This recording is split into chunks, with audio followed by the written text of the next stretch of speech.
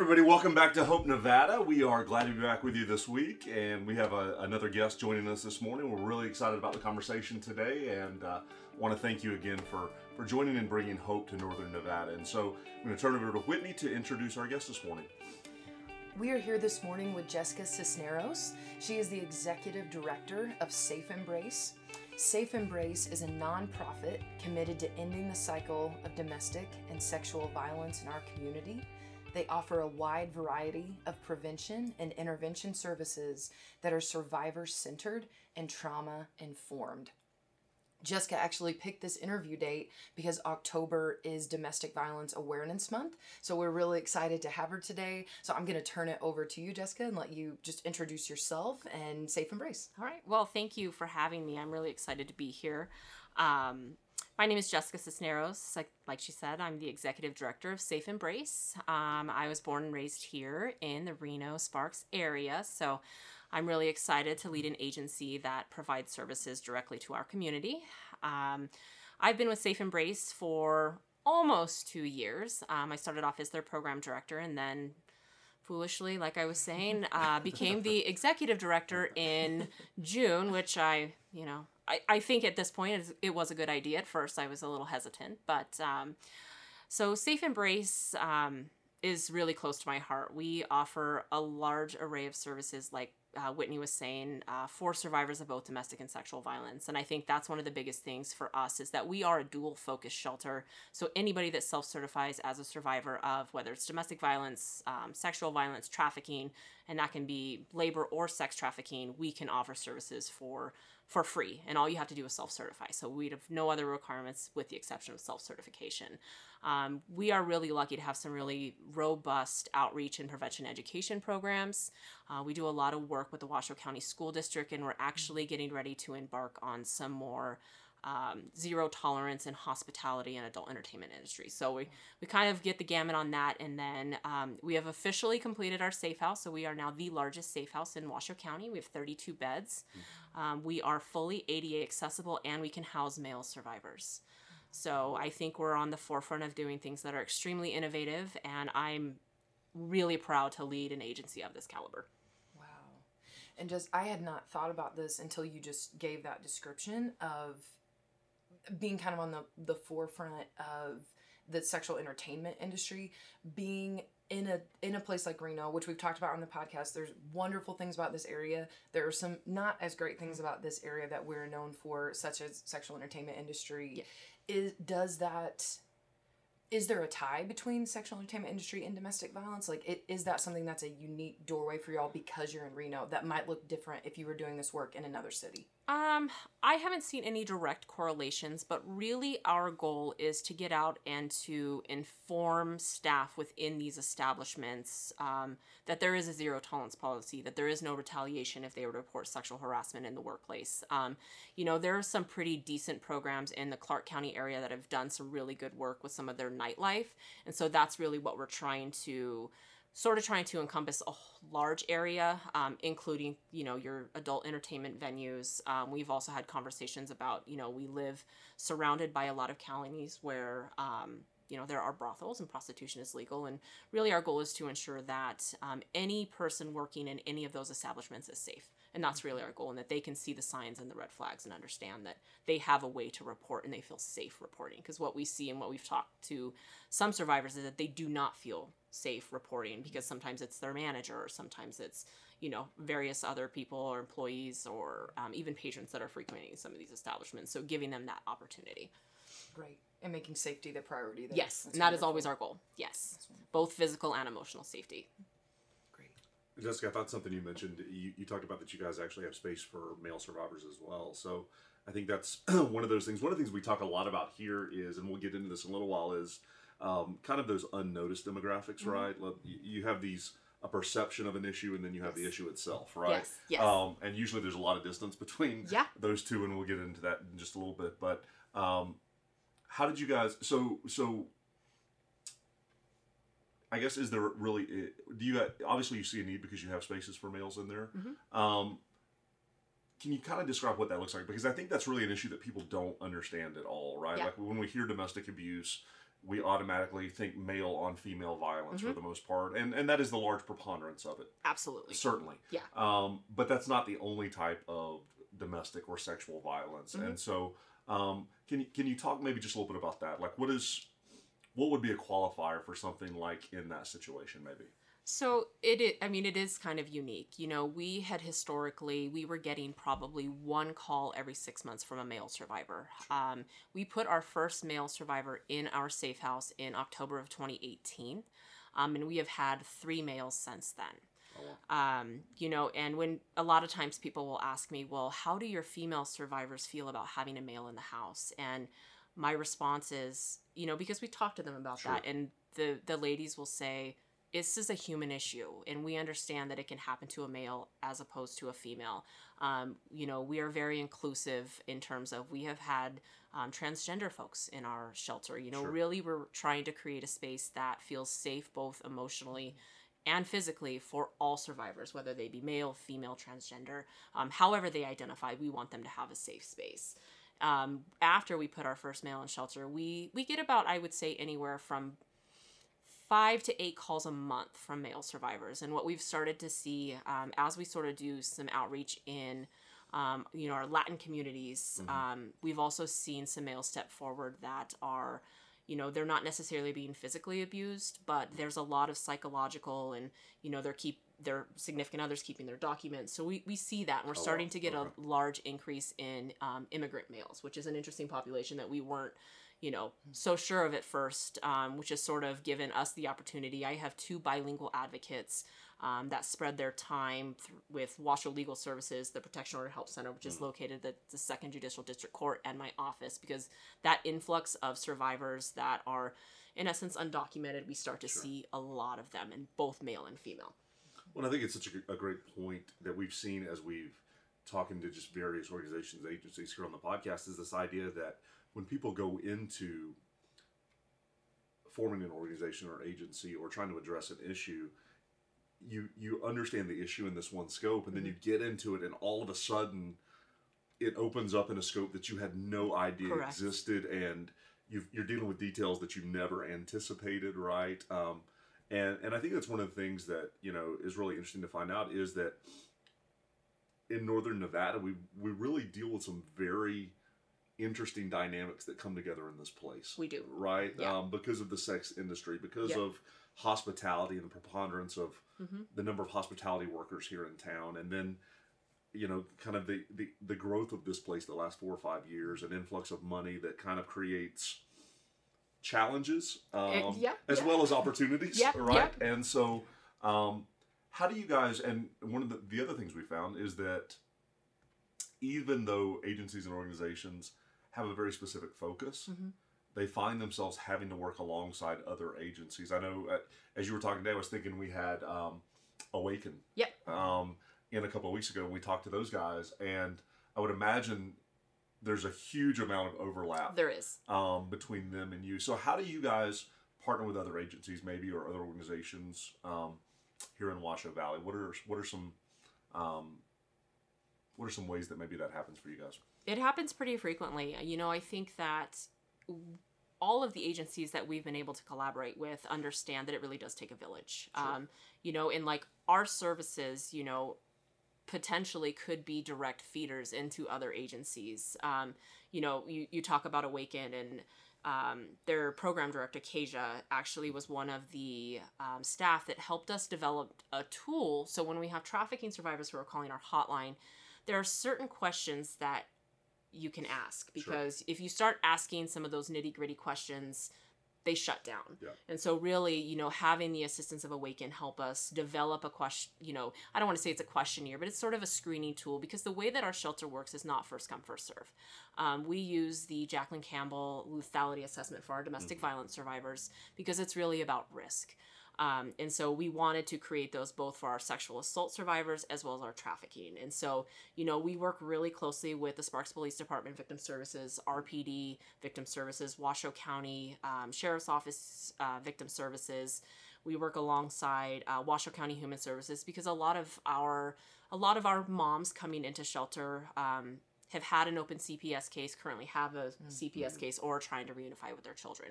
And so, we have really found that, we know what we do well. And a lot of that is, we have an emergency shelter. So if, Melissa were to call me and say, I have a survivor, do you have space? What does this look like? We could bring them in for an advocacy and determine, is this the best fit for them? And so really just having those referral sources and being able to collaborate with multiple community agencies so that we can wrap these clients in services. I might be able to give them emergency shelter. They might be getting therapeutic services from somewhere that's their wheelhouse. I have a sexual violence advocate on staff that specifically works with our survivors of sexual assault, but she's just their advocate or their case manager. And if you have a case manager at Awaken and a therapist, we now have that village kind of coming together and wrapping that client in services. And, we've done a lot of, in terms of programming, we have looked at, all of our programs are housing first. And so I'm not sure if you're familiar with that. And so there are no barriers to opting into housing. Okay. And so the goal is we get you into housing and then we start to address everything else. Yep. So you don't have to be medication compliant. You can be an active user. There are no barriers. Sure. Within our shelter, we have based our model off of a rule reduction, because what we were finding was, why do we have rules? The rules were put in place. If there's a curfew, who does that benefit? The clients or the staff? Sure. And we were like, it's for our staff, because they know, if curfew's 8:00, everybody needs to be home so I can leave. Yeah. But if I'm an abuser and I was telling my person, like, you have to be home at 9:00, we're just perpetuating the cycle. Exactly. So we have eliminated all of the rules in our safe house, with the exception of, obviously, there's always safety concerns. If your abuser shows up on property and I can't keep you safe, or, there are certain things that you're doing, you're being abusive with other staff, because it's a place of healing and we want to create that environment. So, I think, one of the best things that I love about Nevada, again, born and raised here, is that the community always comes together. A lot of times when we have really large events, last weekend we had street vibrations. RPD called us and said, I have a survivor that needs a hotel for the night. You guys use different hotels. All of our hotels are booked. What can you do? We were able to put the survivor up. And so really it's just a matter of like, okay, who has the resource this time to be able to keep this person safe? Which is such an encouraging thing, because one of our hopes for the podcast is to really just, we use a tagline sometimes that you can do one of two things, right? You can either curse the darkness or you can light a candle, right? And it's so easy to just talk about all the issues. But we also want people to know that there are people and agencies addressing issues. But like you said, none of them do it alone. Yeah. Right? So all of us together are the strength of Northern Nevada. Yeah. Right? And so it's been incredibly encouraging for us on the podcast. I think for me especially, just to hear the amount of cooperation and collaboration that happens, that really shines hope in places like that. So yeah, thank you guys for what you're doing. It's pretty incredible. Yeah. Just one of the things I love in your description that I was reading of Safe Embrace before is when it talks about not only intervention services, but prevention services. Can you talk a little bit about what prevention of sexual violence or domestic violence looks like? Yeah, so we sort of run the gamut on prevention ed. We initially started a program 2 years ago called Coaching Boys into Men. And the staff that runs that is John Malcolm. And we sort of had to find something after that, because he was able to actually go into all of the schools, facilitate a curriculum for coaches to do with their athletes. And that was the goal, because a lot of times some of these athletes, especially in some of these Title I schools, they don't necessarily have a male mentor. And so what it was is this playbook and things to talk about, like identifying red flags, what to do in certain situations. And so once we did that in the first year and he had targeted all the schools, we're like, okay, now we know that there are a lot of kids that are not in athletics. And so how do we bridge that out a little bit? And so we do a lot of coordination with the Department of Public Health when we're talking about consent. And so John and Tess will go into schools and they'll talk about, consent, what does it look like? And just having those conversations with our youth, because really the goal is that we're not perpetuating that cycle, because we see a lot of I can't even say the word, generational, there it goes. We see it and it's a cycle because they see that it's normal and then they feel like it's normal as adults to do that. And so we were really trying to get in, sometimes as young as 6th grade, have those conversations. And there are also recently some components in the SHARE program that will allow for us to come in and talk about some of those things. So we do groups at the Boys and Girls Club. We do groups at Casa de Vida. We do groups at Eddie House. which I've heard is one of their favorite groups. And that is really because we see a lot of the kids coming through Eddie House that are coming to us for services. They're on the streets. They're participating in survival sex because they need to be, they need to be helped. So, we really try to target. We do some groups at Winrec, China Springs. So really our at-risk youth, that's kind of where we're trying to target. And we also do adult groups. So we have adult support groups. We actually have 2 here on Tuesday nights, which is great.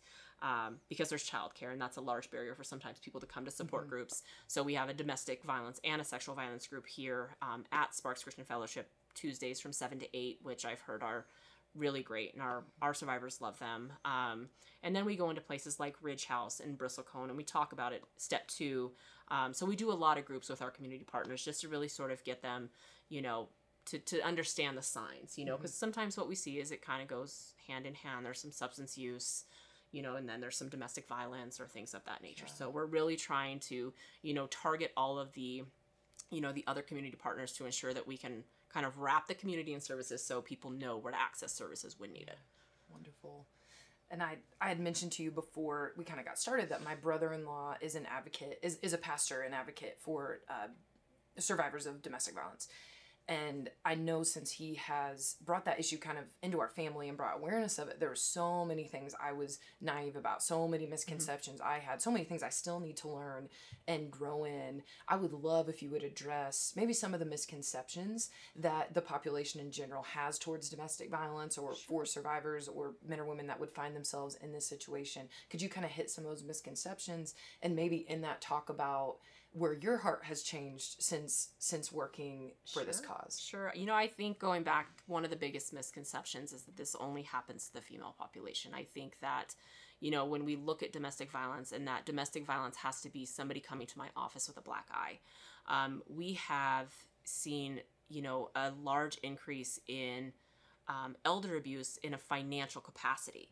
And so, I think sometimes when people think of, domestic violence, it has to be physical. There are a lot of other forms of domestic violence. And, they may not be physical with them, but they're holding their money. They're controlling, who they can and can't see. There's a lot of emotional and psychological abuse that's happening. And I think sometimes, when you see it and you're like, oh, that person's a survivor because you can physically see it. That is another misconception, is that it has to be physical. And that it can happen to anybody, and I think that is one thing that I have seen, and coming from a background in child welfare, a majority of our families, when we were removing kids, was for failure to protect. So domestic violence is happening in the home, there's some substance abuse, but ultimately there's failure to protect.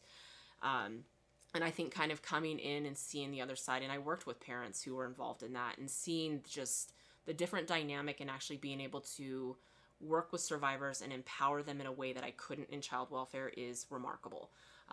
In doing it in a way that empowers them, they know their lives better than anyone else, and empowering them to make choices and not saying you have to leave. I mean, sometimes it takes 6, 7, 10, 14 times for somebody to come in and talk to an advocate, go to a support group until they're ready to leave.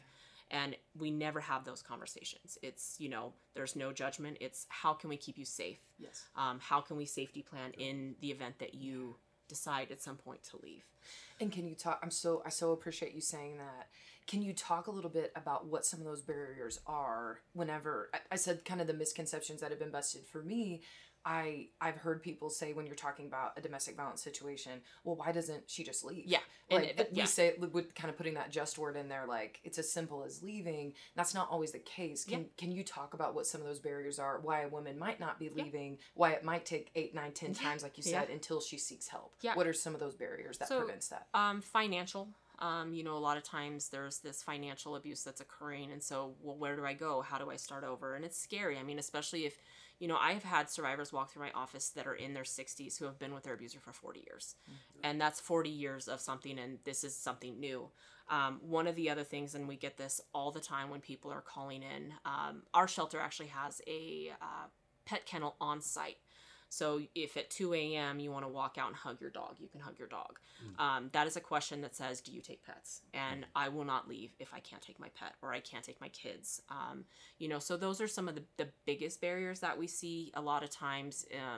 Cultural barriers, because sometimes you have family members that are saying, you just need to deal with it. Like, don't break up your family. And, you know, it's one of those things that it's hard. I mean, that's your family, and, you know, they don't want to leave, and they're hearing it from them. And so, you know, sometimes, I mean, I had somebody come in 2 weeks ago donating, and then came back in as a walk-in and said, I'm ready to talk to somebody, you know, because they don't even know if they're being abused. I mean, that's the thing, is like that Your normal is your normal. Yeah, and that misconception of it has to be physical, and they're coming in saying, well, it's not. Would I qualify for services? Because they don't even recognize the signs. You know, because it is their normal. For 40 years, that has been their normal. And something at some point resonated with them, and they said, I think I need to talk to someone. Well, and you think about the idea, like you said, you know, we think of it purely so often in a physical sense. But abuse is really anytime there's that power disparity in a relationship. It's all about the power and and one control. uses it for manipulation and control, and that can be done emotionally, financially, you know, I mean, like, and I think part of, you know, the hope is that we can help people, like you said, that we can help people know the way you've existed in a relationship is just not healthy, maybe, right? If someone is controlling you, no matter what they use, whether it's physical size or violence or threats or threats or money, or they use your children against you, right? Which and even in our capacities at church, we see this stuff all the time as well, right? Like you were talking about elder abuse.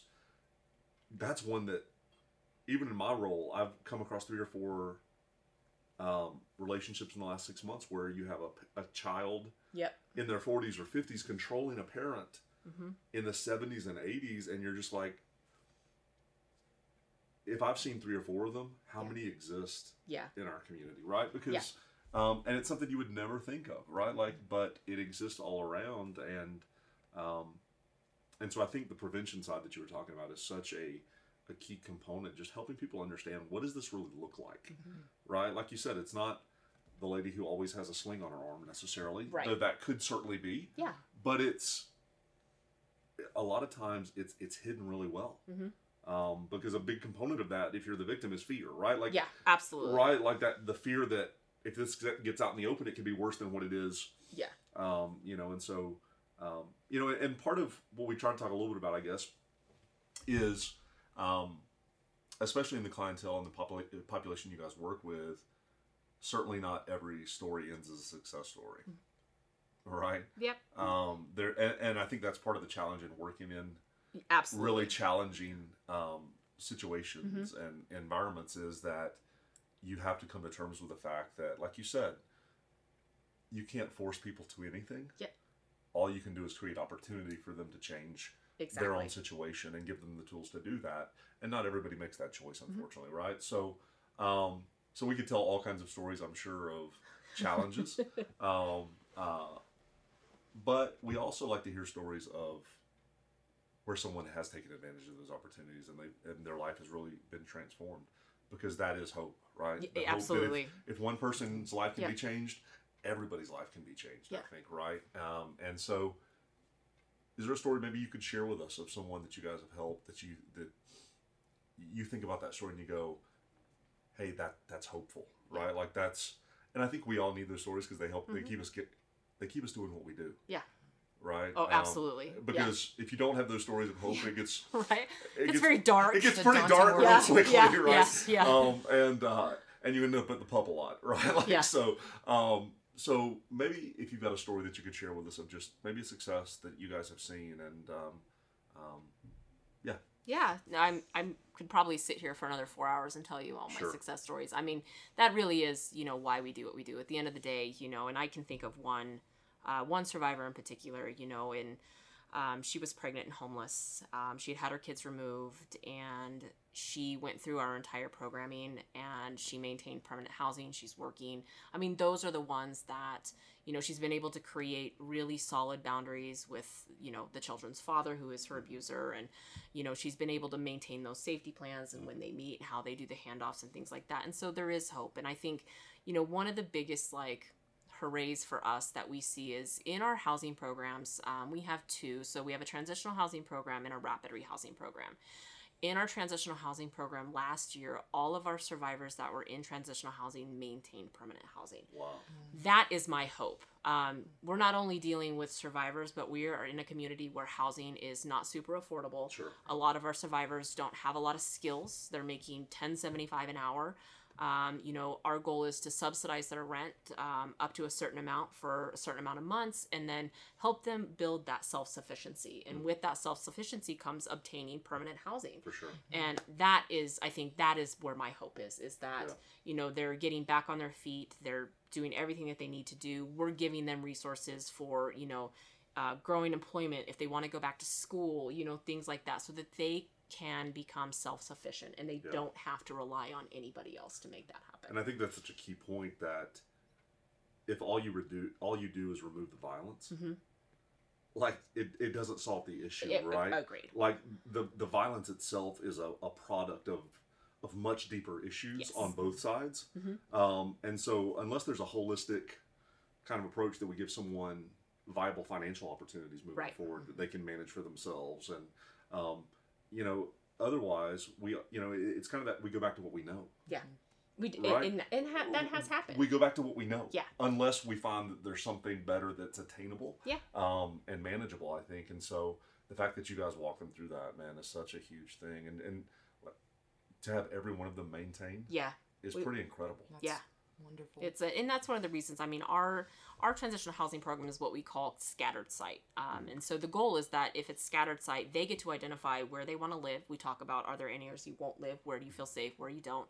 A majority of our survivors need access to public transportation. Sure. So a lot of them are living in areas where there's access to it. So they get to choose. They get to choose where they want to live.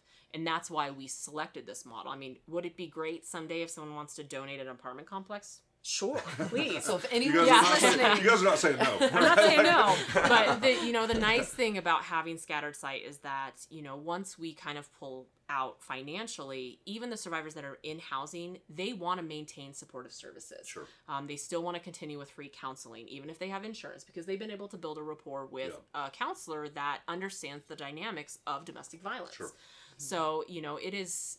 we often, me and my staff sometimes joke that there are going to be clients in our program probably for a while, and that's okay. Yeah. If they want the supportive services, we're here. Because again, it's voluntary. You get to choose. Sure. And if you want it just because you need something that kind of, keeps you motivated or whatever it looks like, we want to be there to do that.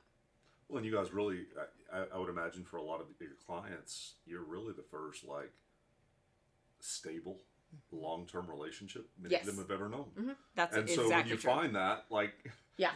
you certainly don't want to give that up. Yeah. Right? Yeah, absolutely. And that's a healthy thing, I think, probably in many ways. So it's good that you guys have that long-term ability to say, hey, no, listen, even once you're kind of out and maintaining. We may not be paying your rent, but... Exactly. The relationship's not done. Yeah. Right. And the same thing with the support groups, especially that we have here. A majority of our clients that are coming to these support groups are still connected to us in some way. So they might not be receiving supportive services, but they're still connected to Safe Embrace in a way. And that is through the support group. And they have that peer support, and they've been able to, build those relationships with other survivors. And we've been able to introduce them to that, but they always get to see the staff because the staff are the ones facilitating it. So they still feel connected and, and they get to, they get to choose. And that's our biggest thing, is that we want to empower them to make their own choice because, they are the mastermind in their own life. Well, and I think, the underlying part of that also, it would seem, might be the idea of, when they come into the program, actually, for anyone who is in an abuse situation, isolation is such a huge thing, right? Like that, because abusers have a way of manipulating and isolating, right? And so one of the ways out of that is to find community, right? Like to find connection beyond that single relationship that's been so manipulative and harmful. And so how do you guys build that into your program, like that sense of community, that sense of connection, and like you said, it seems to be there because they want to maintain it, right? How intentional are you guys with that kind of thing in the program, maybe? So in addition to the groups we have here, we have other groups outside, and that's how we, we want to maintain, because we want our survivors to build a support network for themselves. Because at that time when they are like, Safe Embrace, we're good. I don't want to have to keep telling people that I'm, affiliated with Safe Embrace, and they don't have to. Some of them do, but, we just try to build a community outside of that. So things that they can do. We offer a lot of, every month we do various events. Last month we took our transitional housing and our safe house clients to the air races. And so we try to build not just, okay, let's talk about DV 101 today. We try to talk about other things.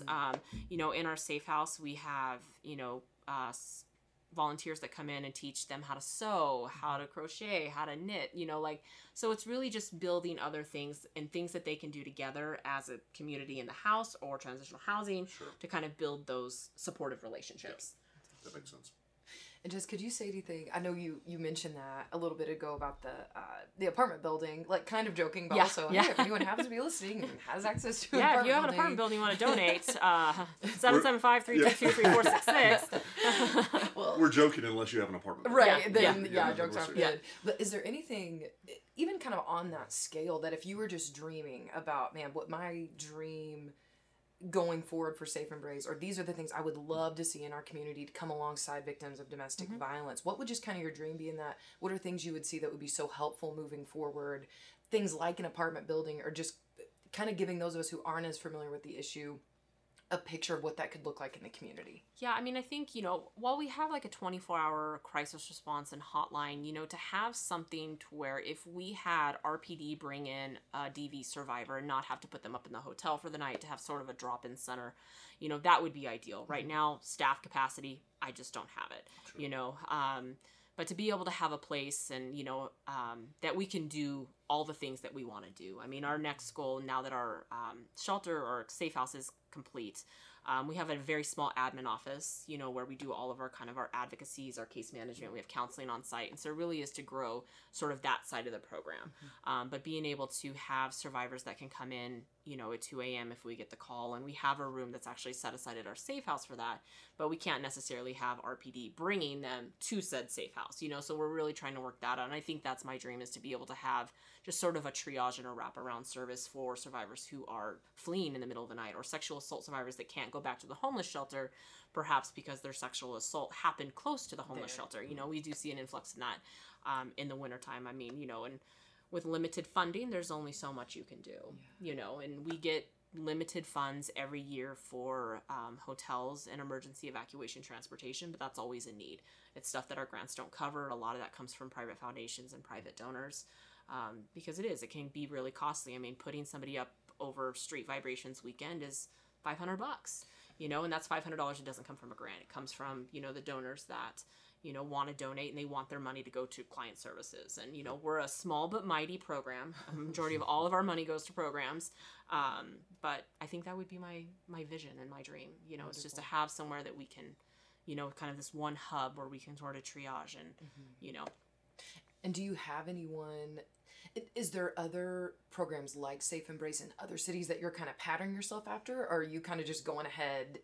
So with some of the like rural reduction and some of the models that we use for housing, I pulled some resources from what they're doing in Washington, because they're extremely innovative up there. And there's been a lot of research done on rural reductions in shelters and the length of time people stay. And, we've increased from about 30 to 49 days. And, sometimes you go, is that a good thing or is that a bad thing?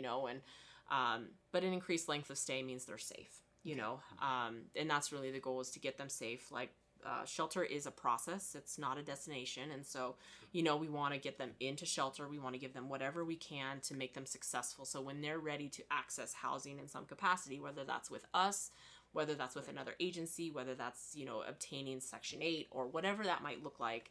And I just lost my train of thought. So sorry about that. Oh, that's good. Yeah. But basically, you do have people you can look at to see, Yes. hey, these communities are doing this, it's working well, we're going to bring this here. Yes. That's wonderful. Yeah. And so we continue to look at that. I mean, really looking at that housing first model and kind of the, what's happened from state to state when they, facilitate that model, and how successful people have been in housing first, and so I think that's one of the big things that we are kind of at the forefront, I would say, in Northern Nevada, is the voluntary services, housing first, and rural reduction. I would say those are our big things that we have taken from, I don't want to say taken, borrowed from other agencies and the research that's out there. Great.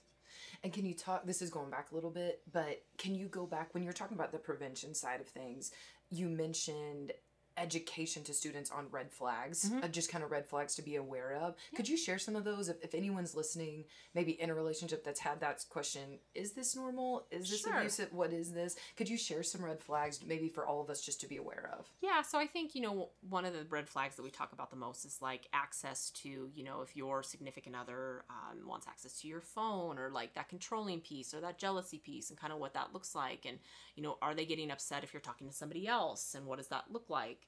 I think a lot of it, though, with all the technology we have, I mean, we see a lot of times that, do they have to know your password? Do they have to know your password to your social media accounts? Are they monitoring your social media?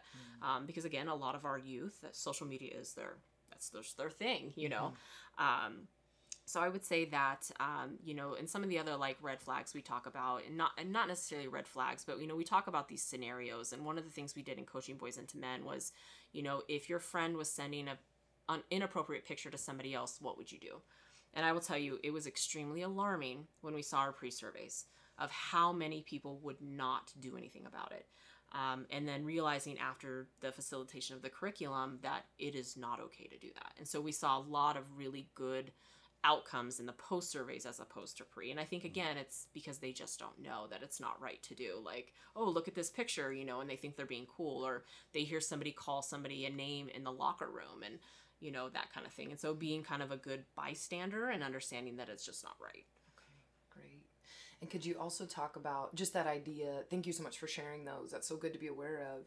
Could you also talk about if we are maybe in life with somebody or friendship with somebody that we suspect is in an abusive situation, or maybe they've confessed to us that they think they are, what would be a first step on the other side of that to walk alongside them? Is that contacting a shelter like you all? Is it, what does that look like if we're in relationship with somebody who is in an abusive relationship? So we always have to talk to the survivor. And, as somebody who has had, have known people who have been in similar situations, it's about being supportive. It's again like, well, why don't you just leave? That's not going to get them to leave. It's about, what can I do to support you? How can I keep you safe? And here are some resources if you decide, and you can access services. I mean, you don't have to come in. You can, if you have access to a computer, you can fill out a web form. We tried not to have people contact us on Facebook just because it's not a secure platform. Sure. You mentioned you have a support line? Or yes, we have a 24-hour crisis hotline. Okay. We also are working on getting a text line, because sometimes, again, it's easier to send quick texts if you're being monitored, whatever that might look like. So we're trying to kind of grow the avenues in which we can be contacted. Because again, some people might have access to a computer at certain times, but they don't have access to a phone. And so if they feel like they just want to kind of feel us out, we always ask the question when they call, do you have a number that's safe to contact you at? Do you have an email that's safe? And if they say no, we never call. And that's one of our biggest things. Is even if we are calling a survivor, excuse me, say we're calling somebody to come in on the wait list and they're living with their abuser, the information that we're leaving on the message is very, very, just very vague, because again, we're trying to protect them. And, usually that point in time when they're getting ready to flee is one of the most dangerous points in their life. So, and just to give people a scope maybe of the issue in like Northern Nevada, how many clients do you guys have interaction with kind of on a monthly basis or daily basis? How many too many. Yeah, for too sure. many. We run about, I would say, 200 to 250 contacts a month, with about, I would say, probably 40% of those being unique contacts. So Wow. New individuals seeking Okay. services. I mean, and unfortunately, Nevada is ranked 4th in the nation for homicides of wives and girlfriends. So Oh, man. not something to be super proud of. For sure. But we see it a lot, that we have new contacts coming pretty frequently. And I think it's, as people start to know services, they start to say, okay, like, I know somebody who's been through that program, so I'm going to call Safe Embrace, or they're being referred to us from the national hotline, because that can happen too, is you have somebody that, is in South Dakota and they have some supports here in Reno, but what does that look like getting them or Sure. fleeing them, so that's another, yeah. And I think we know, I think the studies nationwide have shown the report rates are really low. Yeah. Right? Like the percentages of report are really, really low. Yes. So if we have 250, Yeah. Well, and I think a lot of times, the reports are low because people don't know that Sure. that's happening to them. Because again, they think it has to be physical, and well, he's not pushing me, or he's not punching me, he's not breaking any bones, but he's taking my money. He's, there's that course of control piece where he's isolating me from everybody, and so that it's not like, this could be happening to me. Or am I going to be in a more dangerous situation if I do reach out and he finds out? Yes. Am I just is there going to be retaliation? Trouble? Yeah. Sure. Yeah. Like if he gets a 72-hour hold, and when he gets out, what's going to happen to me? Exactly. Because he's going to be angry, Is there anything else, just because as we close out here, is there anything else that if you just had the community's ear, like if you were able to just kind of speak to Reno Sparks, that you would want people to know about this issue? And then also how we can join you in the hope and the work that you're doing for these men and women. Anything that you'd want to say into that, Jessica? Yeah, I mean, I think, we are always looking for volunteers. That's, a huge... like I said, we are a very small but mighty agency. We wear a lot of different hats. How many employees do you have? So we have 15. You have 15. Okay. There's me, and I'm not rehiring for a program director, so I kind of take on both of those, and so I have a couple of supervisors. We don't have a development director. So there, when we really look at funds, all of the funds that are coming in are for program staff. And so we don't have a lot of overhead, and it's really all going to programs. But, there are things that grants don't pay for. And, we do 2 really large fundraisers a year. One is actually coming up on 11/23. It's our annual Trees and Lights Gala. It's actually a really cool event. It's black tie. We have donors donate fully decorated trees. People, bid on them, and they get to take home a fully decorated tree, which is, and there's a great deal. Yeah, right. You don't have to spend your time decorating it. And then usually in the early spring, we have an event called Top Hats Presents, and that is sort of a newer event that we're sort of spearheading. It was this first year that we sort of changed it, but another fun dress-up event. It's a top hat event. There will be a different theme every year, and usually those funds that are raised at those events, go directly to programs and supporting our programs. And volunteers, interns, we take on quite a few interns every year from local colleges, whether they're bachelor's level or master's level, because, it's great experience. I mean, I sometimes it never fails. The first day an intern starts and we've got a client in our office that's, it can be a lot sometimes. You're hearing a lot of stuff that you're, reality. Yeah. And that's the thing is, they leave with, having an understanding of what it takes to work with survivors, if that's sort of their passion. So, they figure out pretty quickly if that's for them or not. They do. Sure. Yeah. Right. Because you can burn out in this field pretty quickly. So. For sure. And when you said, Jessica, when you mentioned about you always have a need for volunteers, I know you said something earlier about some of your volunteers teach those in your shelters to knit or crochet. Yeah. So I'm guessing the volunteer scope is pretty broad. It's huge. Can you talk about, let's say I called in today and said, hey, I'd like to be a volunteer for Safe Embrace. Yeah. What are some of the avenues? What are some of the avenues that could look like? So we do, it's kind of, depending on how you want to volunteer and what capacity. So if you want to volunteer and you want to come in and you want to, work with the clients or with the kids, you want to volunteer in the kids club, you go online under our volunteer section, fill out a web form. Someone would contact you and talk about like what the volunteer training looks like, what the background process looks like. We also have a lot of large, whether they're fraternities or sororities doing like philanthropic activities. So large groups, Boys and Girls Clubs sometimes will do them for us too, where they just come out and they help us organize our storage space, or they pull weeds. It's not super fun, but some of those really large scales, because there's 30 of them and 30 of them can get stuff done pretty quickly. So organizing our connects or sorting donations. I mean, it really just depends on what capacity they want to volunteer in. And what is the kids club? So our kids club, at our safe house, we actually have an area that it's got toys, it's got computers. I have a part-time kids club program assistant, so pretty much every day after school, they can go in, they can get homework help. We do a lot of like age-appropriate curriculum with them to talk about, again, those red flags, those signs, hands are not for hitting, that kind of thing. And it also gives their parents an opportunity to attend groups without their kids. Because it's not appropriate for the kids to be in there while mom is rehashing potentially some of her situation. And if there isn't a group, it gives mom just a break, because a lot of times, sometimes you're parenting the child by yourself for the first time. And so, our goal eventually, that's another one of my wish lists, is to have a full-time kids club program assistant to be able to, have access to her all day and, all day during, fall breaks or spring breaks and things like that, because the kids love it and the kids love her. We have a phenomenal person running our program. And every day, if I go over there, is she here today? And I'm like, she's going to come until later. But, so it is. It's just a place for them to be kids, Wonderful. Yeah, thank you for sharing that with us. Yeah, absolutely. And what was the website address for you guys? www.safeembrace.org. Okay. So if somebody wants to volunteer, they can go. There's a volunteer form on the website. Yep, there's a volunteer form. Yep. Cool. Could you also share the hotline number since we brought that up? Yeah, so our 24-hour hotline is 775-322-3466. Excellent, thank you. Cool. Well, Jessica, thank you so much for being with us today. And we want to encourage you guys.